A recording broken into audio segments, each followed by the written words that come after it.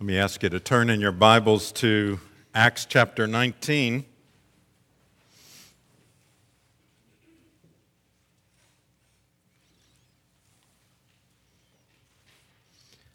Acts 19, as we continue on in our series, The Empowered Church, focusing upon the work of the Holy Spirit in building His church. I don't know, some of you look tired this morning.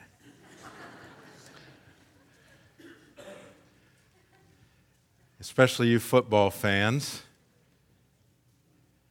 I understand that, but what if somebody came in to visit? By the way, we're just singing, asking Him to shine on us, fill this land with the Father's glory, set our hearts on fire. Okay, so someone walks in and says, "Where is the Holy Spirit in this church?" I'm not blaming you football fans for this one, because this person has come from a different background, perhaps. And they say, in the church I grew up in, or I'm coming from, when we sing something like this, there are people in the aisles. After we sing, there may be people beginning to speak in tongues, maybe some prophesying.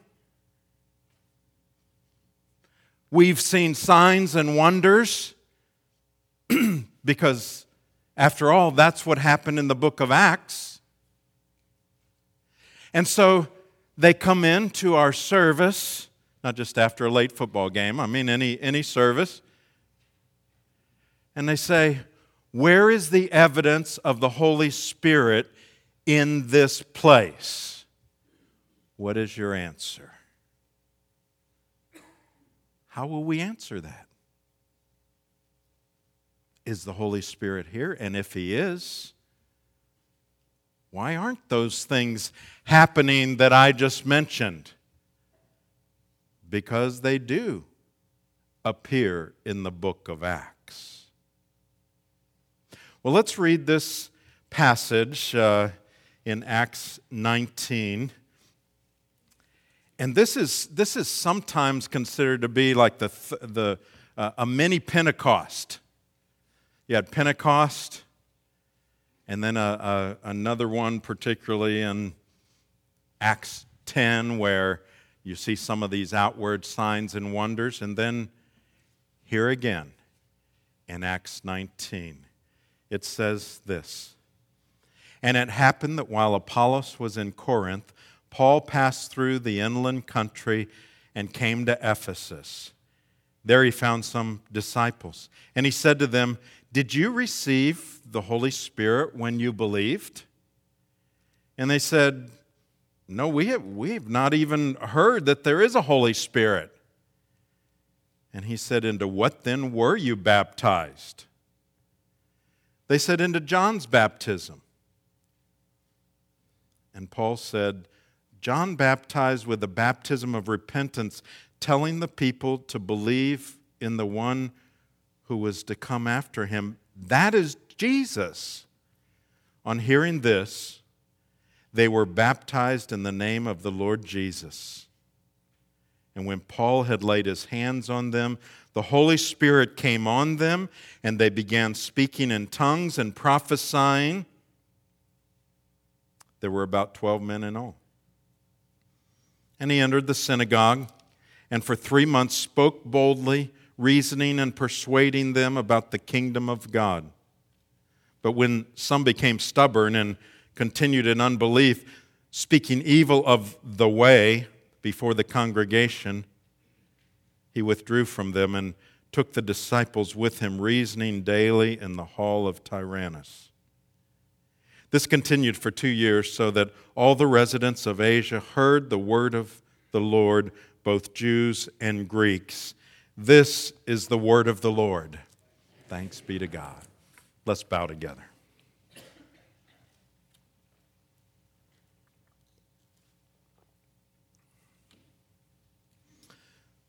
So, Lord, we would ask that you would illumine our hearts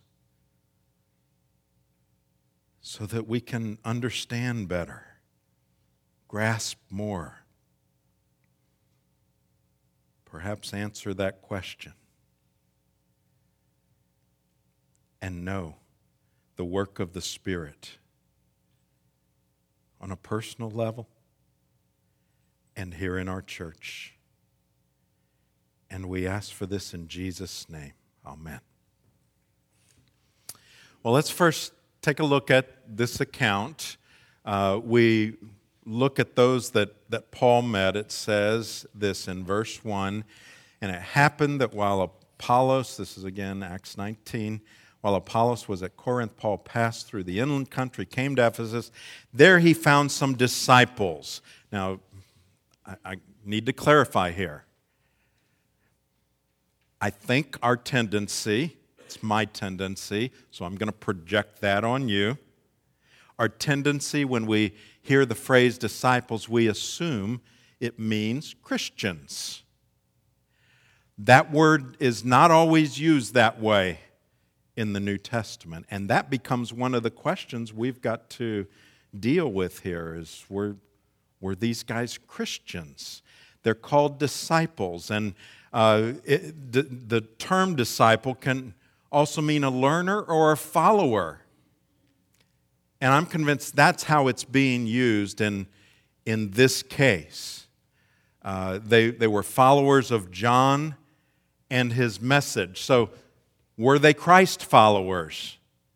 At least when he first met them and he saw these disciples. Look at verse 2 and 3. It talks, I think, a little bit about their spiritual status. He said to them, "Did you receive the Holy Spirit when you believed?" So he's convinced they believe in something.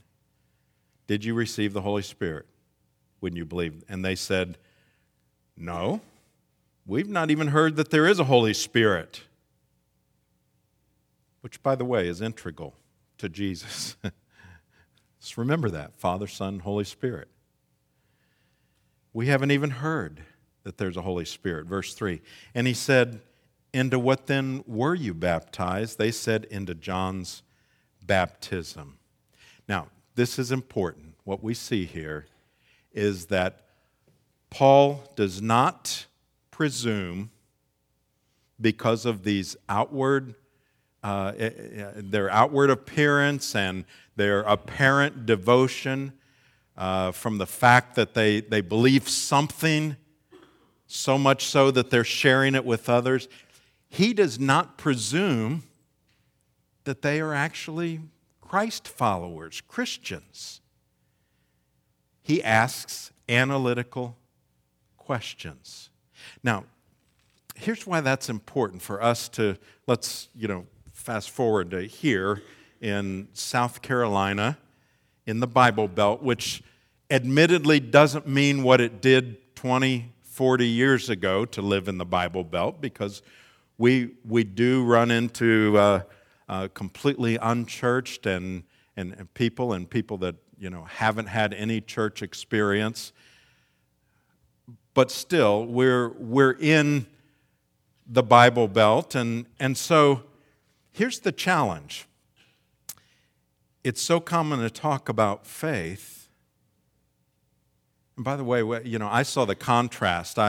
When I pastored in Pennsylvania, and then I moved to Atlanta, was there for 18 years. Well, I was actually kind of taken aback when in the first conversation you would have with somebody, they'd say, "Well, what church you go to? Why don't you come to my church?" Because when I was in Pennsylvania, I'm not saying there aren't Christians there aren't believers or anything like that, but I am convinced that there were people that pretty much knew each other all their lives, and that never came up in a conversation. They might have known that they went to church or, they were churchgoers, but and it would never come up in a first conversation, not in polite company. I mean, that's private.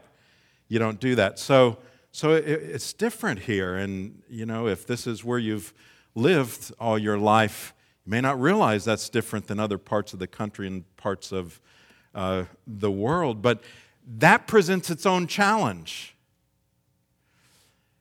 because so many presume they're Christians. And a lot of times in that conversation, that initial conversation, if you're talking what we would think of in terms of faith talk, it might be more like, well, I go to such and such a church. Or, I'm a deacon or an elder at such and such a church. Or I'm a Sunday school teacher. It still doesn't say anything about their faith. Some people, you may come into a church, we don't do this here, but there are some churches where you'll go in and they'll have pins have you been in a church where they have pins on their lapel for faithful attendance to Sunday school? Without missing Sunday school, and some of them got pins and pins, pins for Sunday school. And so someone could come into the church and say, wow, he must really be a Christian because they gave him medals for being a Christian. But you know what? Even that is not enough. And faithfulness to church, being a deacon, an elder, those are all wonderful fruit that should arise out of a genuine faith. And it's not just the outward part. So don't presume. Paul didn't presume. He asked an analytical question that fit for there. But let me give you a couple of analytical questions. If you were to die tonight, do you know for certain you'd go to heaven? Now, there's not a person in this room that thinks they're going to die today or tonight. I don't think any of you do. But in my ministry, I've literally had someone in worship Sunday morning and she gave me a hug, said, I'll see you tonight at church. She was with the Lord before that in a car wreck. None of us know, do we? I mean, we really don't know. If that happened to you, do you know for certain you'd go to heaven? And then, here's the key, because someone could say, yeah, I'd go to heaven, but they really aren't going to heaven because they might have been thinking about, how they were going to get there in a wrong way. And so there's another analytical question, and that is, okay, suppose you were to die and stand before God, and He said to you, why should I let you into my heaven? What would you say? See, that's the key. Because if someone would say, well, look at my pins, or I'm a deacon, or I'm an elder, or I've been baptized, or I'm a member of a church, or I think I've done more, good things than bad, any of those things, it's not sufficient. So what is the right answer? Well, Paul went on, after asking this analytical question and discerning that they really weren't believers in Christ because they didn't know at that point. They didn't know about the Holy Spirit. They didn't really get it about Jesus. They knew there was one coming. They didn't know about Him. So Paul went on and explained this faith. Verse 4, Paul said, John baptized with the baptism of repentance, telling the people to believe in the one who was to come after him. And then he gave them the answer. That is Jesus. See, that's the key. He told them about Christ. And so if you're asked that question, it's trusting in Jesus alone for eternal life. It doesn't have to be those exact words, but that's what it is in answering to God. Why should I let you into heaven? Well, it's not because of anything I've done. It's because of what Jesus did on the cross, and only that. That's why I say trusting in Jesus alone for eternal life. Look what else happened in this account. There was a confirmation of the reality of their faith. Verse 5, on hearing this, they were baptized in the name of Jesus. And when Paul had laid his hands on them, the Holy Spirit came on them, and they began speaking in tongues and prophesying. There were about 12 men in all. They understood who Christ was. They believed in him. To make a public declaration of that faith, Paul baptized them, and the Holy Spirit immediately entered into them. And then, as evidenced that this was of God, they spoke in tongues and prophesied.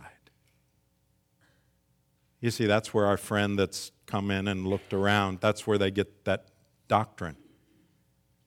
These places in Acts where it talks about somebody coming to Christ and speaking in another language or prophesying.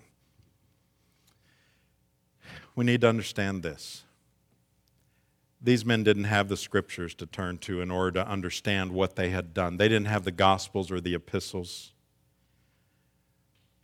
that talk about genuine faith, that talk about assurance of salvation. And so in their case, there was a need for this outward, visible sign from God that this was authentic. What happened here came from God. Now, we need to figure out what this means and whether this is what ought to take place with us too, getting back to our initial question as to whether we need that. Do we need to speak in tongues and prophesy in order to know that our faith is for real? I have been told that by individuals, that I need that for my faith to be real. But the short answer to that question is no, we don't need that. We don't. Now, let's figure this out. Why would I say that? Well, we have talked about the nature of the book of Acts, and any historical book, it's a narrative. It's what happened at that place and time in history. But we need to understand that it's a historical book, but it's also transitional. And we should not take our doctrines, our primary doctrines, from historical sections where God just says, this is what happened. We believe that's exactly what happened, but it could have happened one time for a certain purpose. It could have happened 2 times or 3 times. That's apparently what happened. That's all we know of in the book of Acts. And so if, for instance, this was to be a doctrine of the church, we would see over in the epistles to the churches, we would see teaching about that, regulating of it, how we are to understand it, expanding on it, and that's not how we see it treated in other parts of Scripture. In this case, it showed the new believers that the salvation that they received was the same that was seen back on Pentecost when the Holy Spirit was poured out. Joseph Dillow put it this way: we must not make the tragic mistake of teaching the experience of the apostles, but rather we must experience the teaching of the apostles. The experience of the apostles is found in the transitional book of Acts, while the teaching of the apostles is set forth clearly in the epistles, which are our guide for our Christian experience today. Let me tell you what this does not prove. It does not prove that there's some kind of a second blessing that after you come to Christ at some later point, you need to look for this, some kind of an outward sign or wonder in your life. the book of Acts reveals how this new epoch began in terms of the working of the Holy Spirit. It does not prove that tongues and prophecy are normal or normative for today. Once again, there's no indication of that in the teaching portion of the New Testament. When Paul deals with tongues and the gifts of the Spirit in 1 Corinthians 10 to 12, it's correcting the abuse of them, not endorsing them, not pushing for them or saying, all of you are going to have these. It's not encouraging them. Although they here indeed spoke in tongues after their true conversion, attesting to their conversion, there are many conversions and baptism in the book of Acts where tongues were not experienced. So it wasn't even normative for that time and that place. For instance, you have 3,000 on the day of Pentecost. You don't have any record of them speaking in tongues. You have the Apostle Paul on the road to Damascus, the Ethiopian official, Lydia and the Philippian jailer and their households and so on. Tongues is not mentioned when they are converted and when they are baptized. So it wasn't even the normal thing in that day. To take that and imply it would be normal for us is to not recognize the right science of interpretation of the Scripture. It was a unique time for a unique purpose. And then the temporary nature of that gift is also shown that each time it's given, it was under the oversight of the apostles. And you know what? We don't even have the office of apostle any longer. There are people that call themselves apostle so-and-so. But in terms of the biblical office, apostles and prophets were foundational. Tells us Ephesians 2:20. When we built our building, the foundation was laid, and it didn't go all the way up the side and on the roof and keep going up there. It was laid once, and then the building was built on top of that.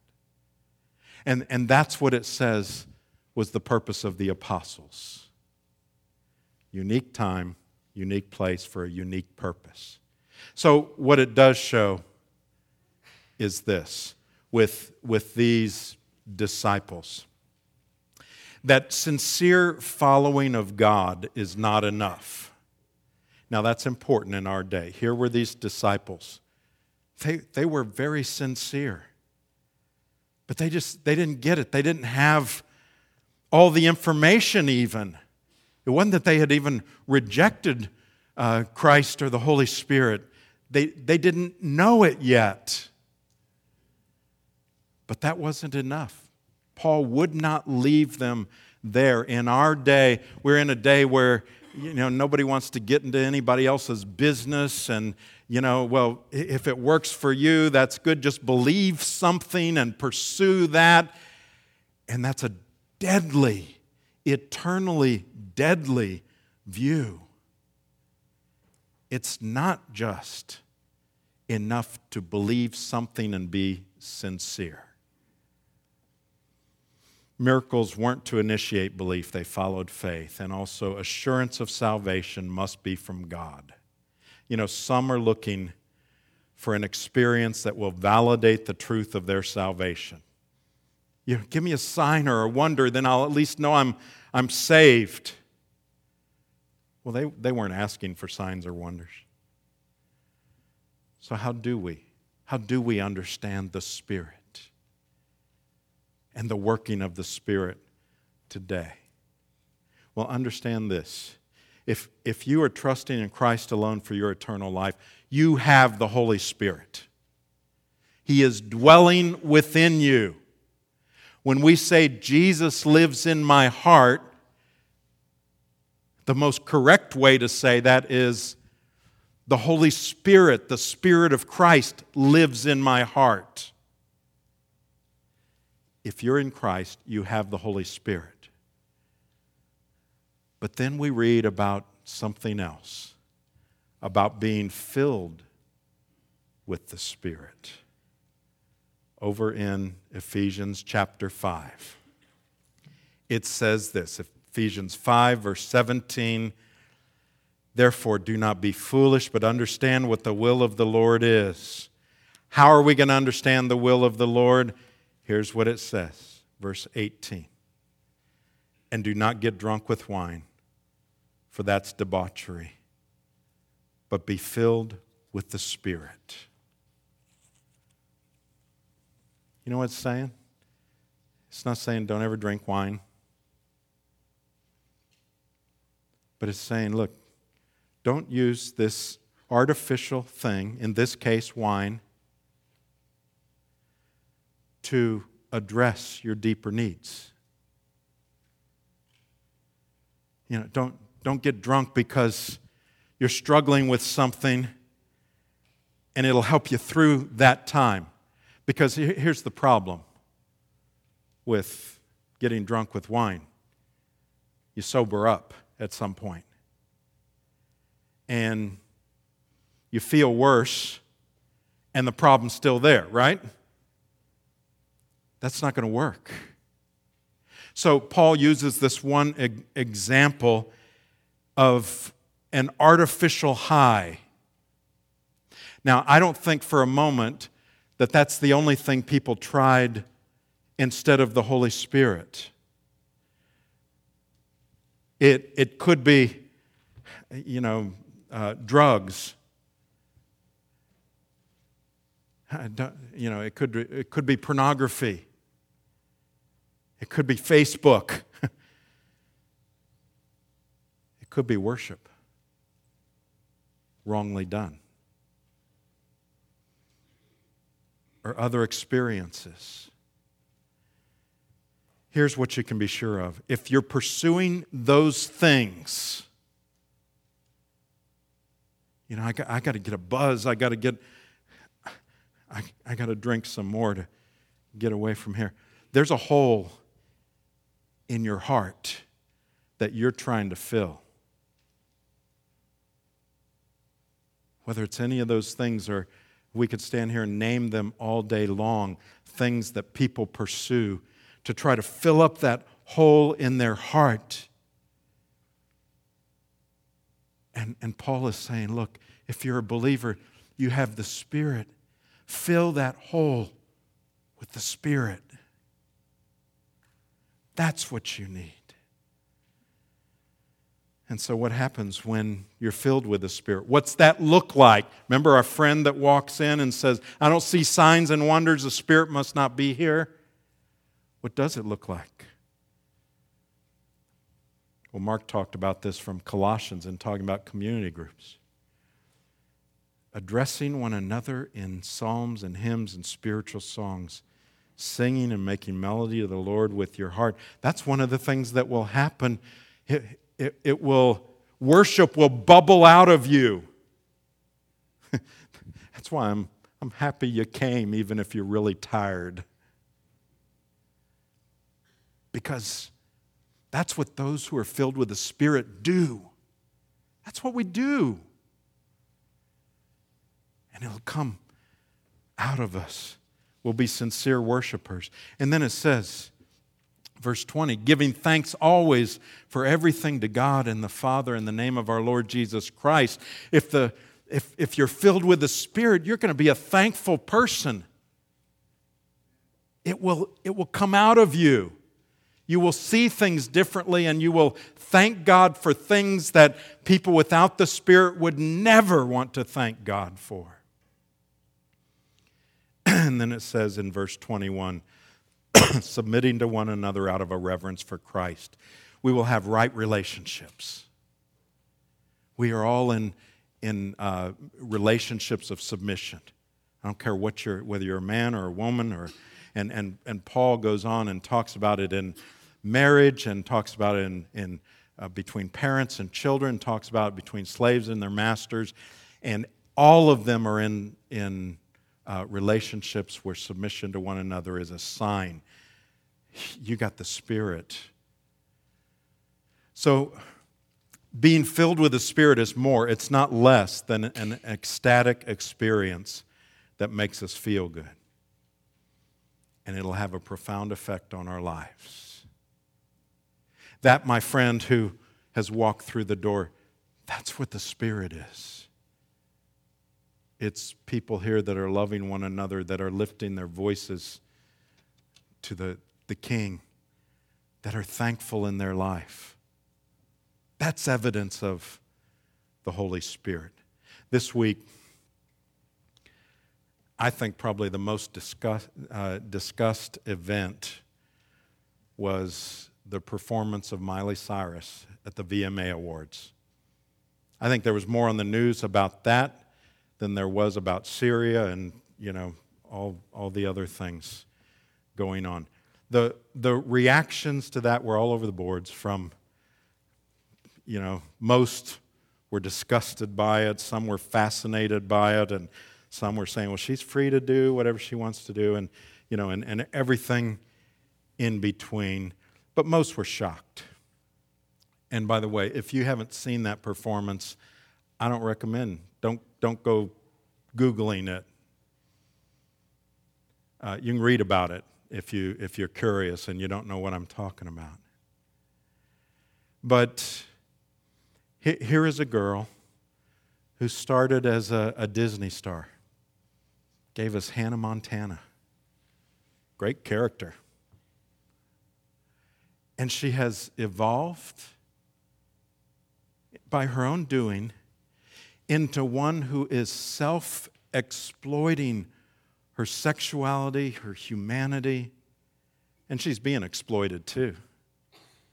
Don't kid yourself, but she's doing it to herself. So what should be our reaction to this?